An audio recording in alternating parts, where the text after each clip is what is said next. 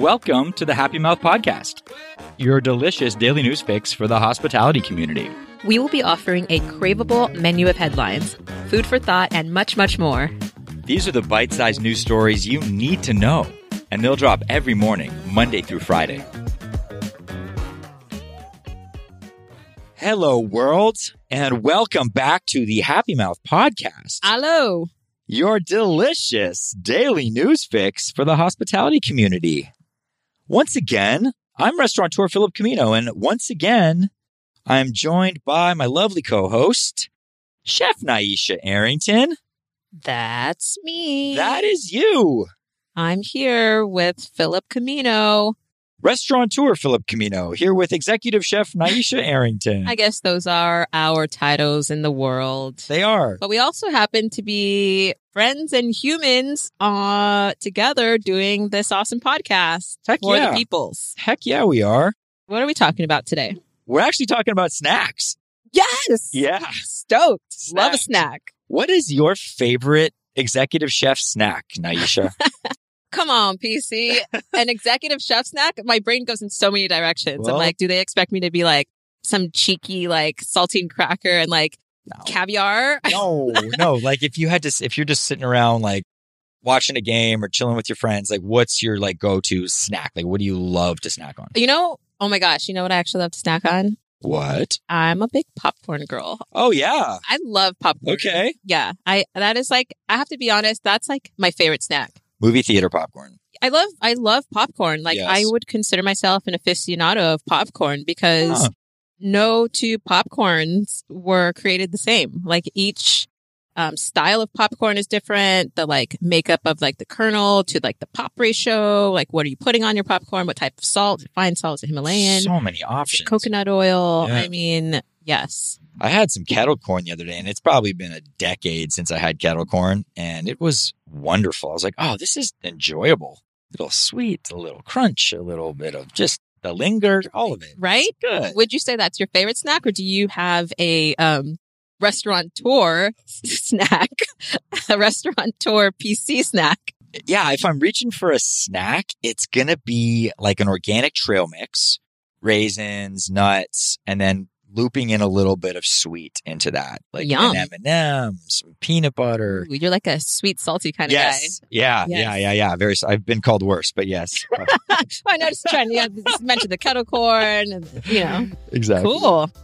On this snack path, we're going to call out a company today on the podcast, the Happy Mouth Podcast, which is our show. It's so delicious. It's the best bite-sized news coverage.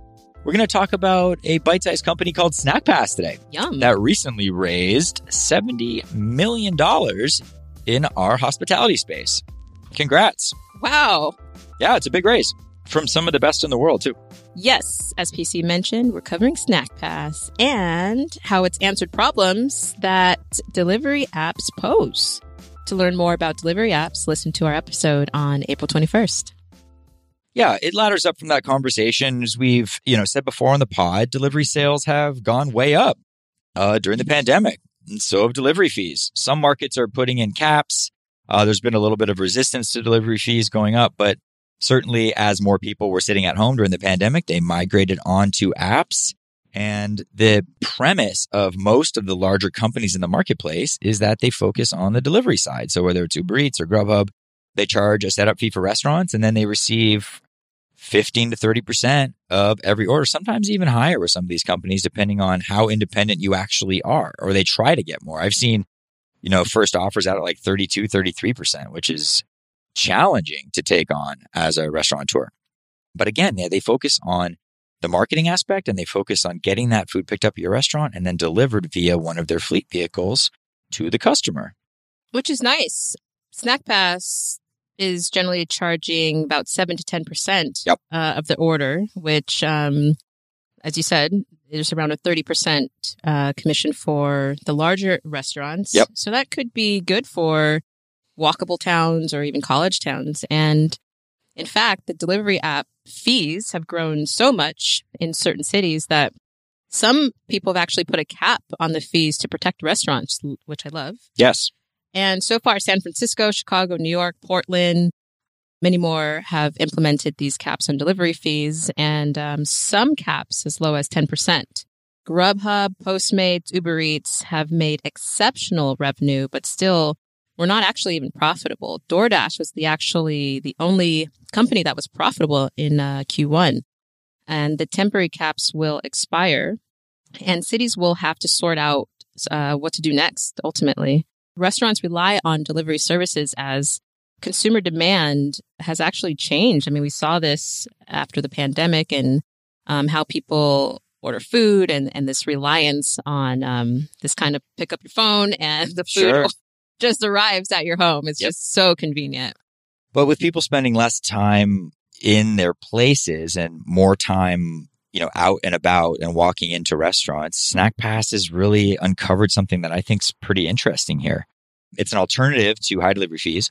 It's a social e-commerce platform for restaurants. And instead of focusing on what you had talked about before, which is the whole ecosystem of marketing the restaurant on a platform, delivering that message to the customer, then executing the pickup with drivers in their fleet and actually delivering the physical good to the customer at their home or residence or wherever they happen to be, SnackPass is actually focusing on the pickup and the in-store pickup, so to speak, rather than kind of implementing a fleet and going down that capital expenditure. So they're describing themselves as food meets friends. Interesting. Yeah. Love that. So while you can integrate delivery into SnackPass, 90% of its business actually picks up the orders, as you mentioned. Yep. And with the setup of SnackPass, it has allowed for very minimal delivery people with actually just basically equates to low operating costs, which everyone's all about as an operator.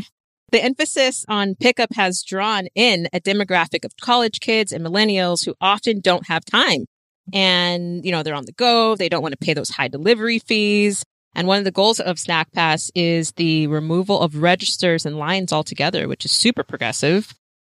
Yeah, I agree. SnackPass it's smart because it's thinking about the fact that they're entering a market that's really saturated on the actual delivery of the good to the customer and using vehicles and fleets and drivers, which is very capital intensive. And it's a whole other aspect of managing your business, which they're trying to circumvent and really just focus on the line and the actual on-premise scenario. And I think, like you said, for college students and for places where people are out and about and they're just looking for something quick, whether it's a coffee or a smoothie or a bowl, it's not very labor intensive and they're not very far away from the store, but they're just trying to save, call it 5, 10, 15 minutes. I mean, it's a pretty interesting angle to take. They're also really being friendly to restaurants, at least for the time being. Like we said, some delivery apps fees can go up to 30%, even higher. SnackPass is charging just 7% to start. So a very different model, if you will. Sure. I mean, it seems for me, I have a pretty stacked, spicy schedule some days. And yes. If you're saving 5 or 10 minutes, it's like huge, you sure. know? So the idea of like driving from like one destination to the other, and I'm like, okay, I need a little green tea, and I don't have to like wait in line and like maybe interact with someone, and I can just go in, save 10 minutes, even probably 15 minutes at least. Yes. And grab that, iced green tea and get her on with my day. That's going to add a lot of value. So I really like what they're doing here. Kevin Tan, CEO of SnackPass, says that in 5 years, their vision would be no more registers and that he doesn't think they actually even make sense.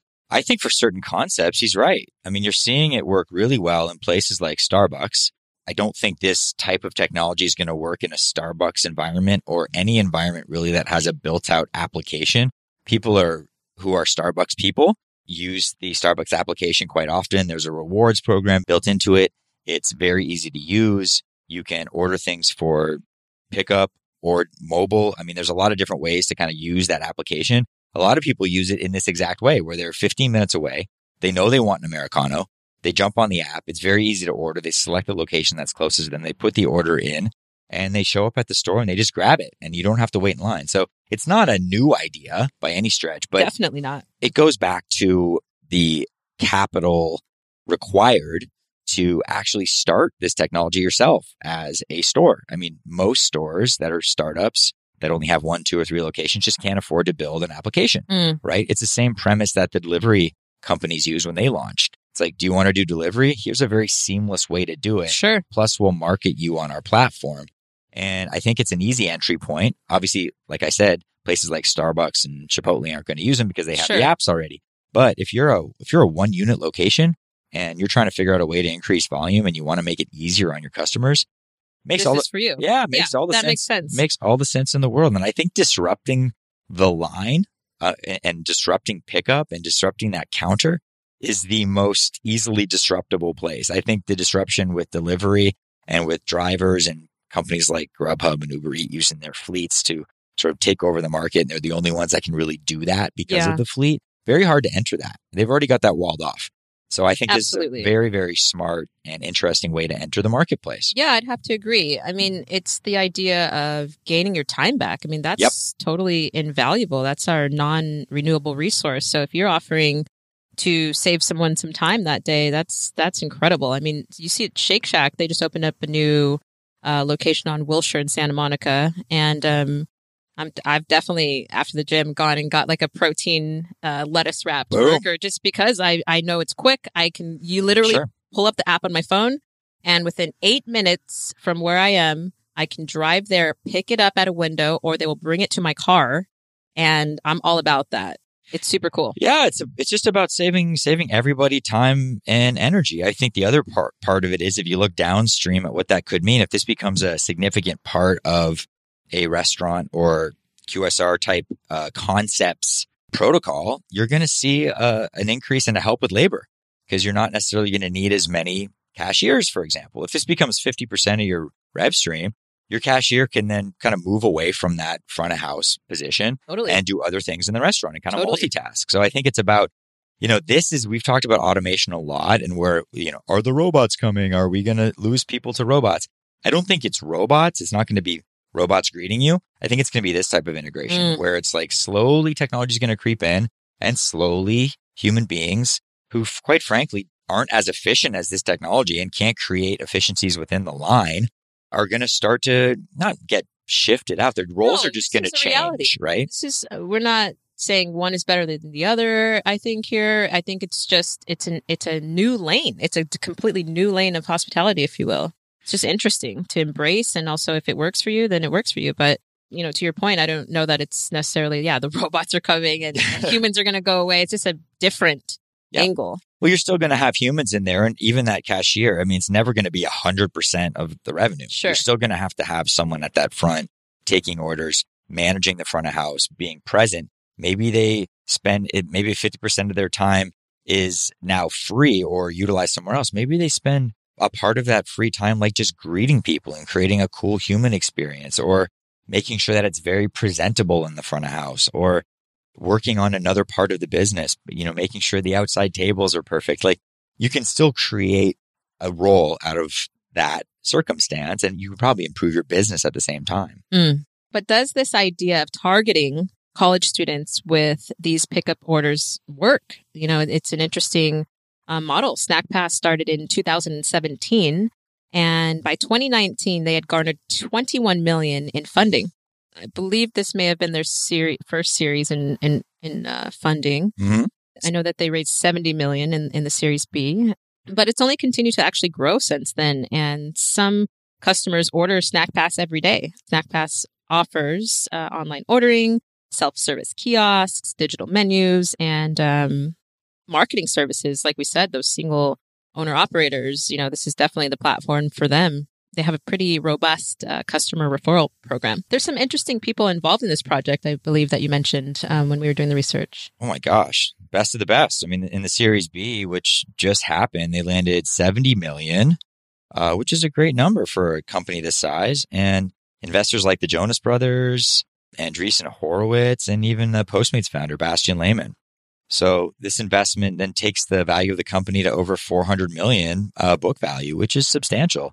And to answer your question, does it work with college students? I mean, this is the Facebook model. I mean, Facebook did this very well in the early 2000s. They launched in beta in college towns only. And that's how you seed things. And that's how you get people attached to them. But for a number of reasons. A, college students are early adopters. They're short on time. They want things that work quickly. It's the perfect sort of digital native type person to latch onto this technology. And also you've got kind of a breeding ground there and a really great way to beta test, because those people who are using it for the first time in colleges are going to give you feedback. You're going to hear about it, and it's kind of low impact. And then once you have colleges and once you have people, that base of customers, there's a long lifespan of that customer. You get someone using your product when they're 18 years old, and you've got them for 20, 30 years potentially. Ideally. But, you get my mom to grab SnackPass and she's not going to be around for as long as someone who's 18 years old. Just the way that the world works, right? It's a smart way to attack the marketplace, smart way to introduce technology across the board. Absolutely. Should we pay some bills here? Yeah, let's do it. Having trouble staffing up? You're not alone. Our industry is facing an unprecedented labor shortage, and tech will play a central role in solving this problem. Yelp Kiosk was built in 2018 for restaurants who couldn't afford to pay a dedicated host. In 2021, Yelp Kiosk is supporting restaurants that want to do more with less. By adding Kiosk, your host is no longer trapped behind the host stand, enabling them to assist in all front of house operations. Learn about how Kiosk can help your restaurant at restaurants.yelp.com/kiosk. SnackPass plans on using the investments to expand their teams as well as move into new markets like Los Angeles, New York City, Miami. And so far, SnackPass has over 500,000 users in about 13 college towns. Yeah, 500,000 users and already being profitable in some markets. substantial. 4 years in. Yeah, they're doing it. It seems like it's really starting to work, and they're attracting some of the best people in the world to invest. So nothing's a home run and nothing is, a done deal. But when you get that team involved, the investment team, and the level of insight that you can garner from investors like that, you're on the right track. Some interesting stats. The average user is ordering 4.5 times a month. So not quite daily, sure, but that's still considerable. That's way more than I think the average user is using Postmates or using. You think so? I think so. I do. You're also thinking that 4.5 times a month. So once a week on. Well, but that's average. And it's also probably at single locations. Like if you think about a college town, how many locations in that college town are going to have this technology? Not that many. So it's really, look, if you're ordering 4.5 times a month from one place, that's helpful for that restaurant from a sales standpoint. CEO Kevin Tan also said that SnackPass has, get this, 80% penetration with students in their 13 markets. 80%. Oh, wow. So yeah, that is 5 to 10 times more engagement than delivery apps like Uber Eats. So it's scaling quickly. They seem to like it. I think the ordering mechanism, and just kind of going through my research, seems more intuitive. It seems a little bit more modern, and there's less steps. So you can kind of get on there, get your order in, and just literally walk in, grab it, and not think about it. So they've solved that. You can order pickup on Postmates and Uber Eats. You can toggle to pickup and go do that. It's just not designed for that. That's not really their preference. Their preference is that you use a delivery, they get paid the higher fee, use their fleet, et cetera, et cetera. Fascinating topic. I'm curious to see where these guys I agree. It's really cool. Yeah. And be excited to sort of beta test and when they get to LA, see how that works for my schedule. Well, it's going to free your schedule up from what we're saying. More Happy Mouth fun. Yeah, exactly. We start ordering things. Can we set this up as a location? Yeah, totally. Bulletproof coffees. 100%. Trail mix. You want some popcorn? 100%. Let's get this Happy Mouth popping. It's a rider. That's all for our bite-sized news segment today. You can find us at restaurants.yelp.com/Happy Mouth, as well as happymouthpodcast.com and Happy Mouth on Instagram. Thank you for dining with us today, and we hope to see you next time. Have a nice day.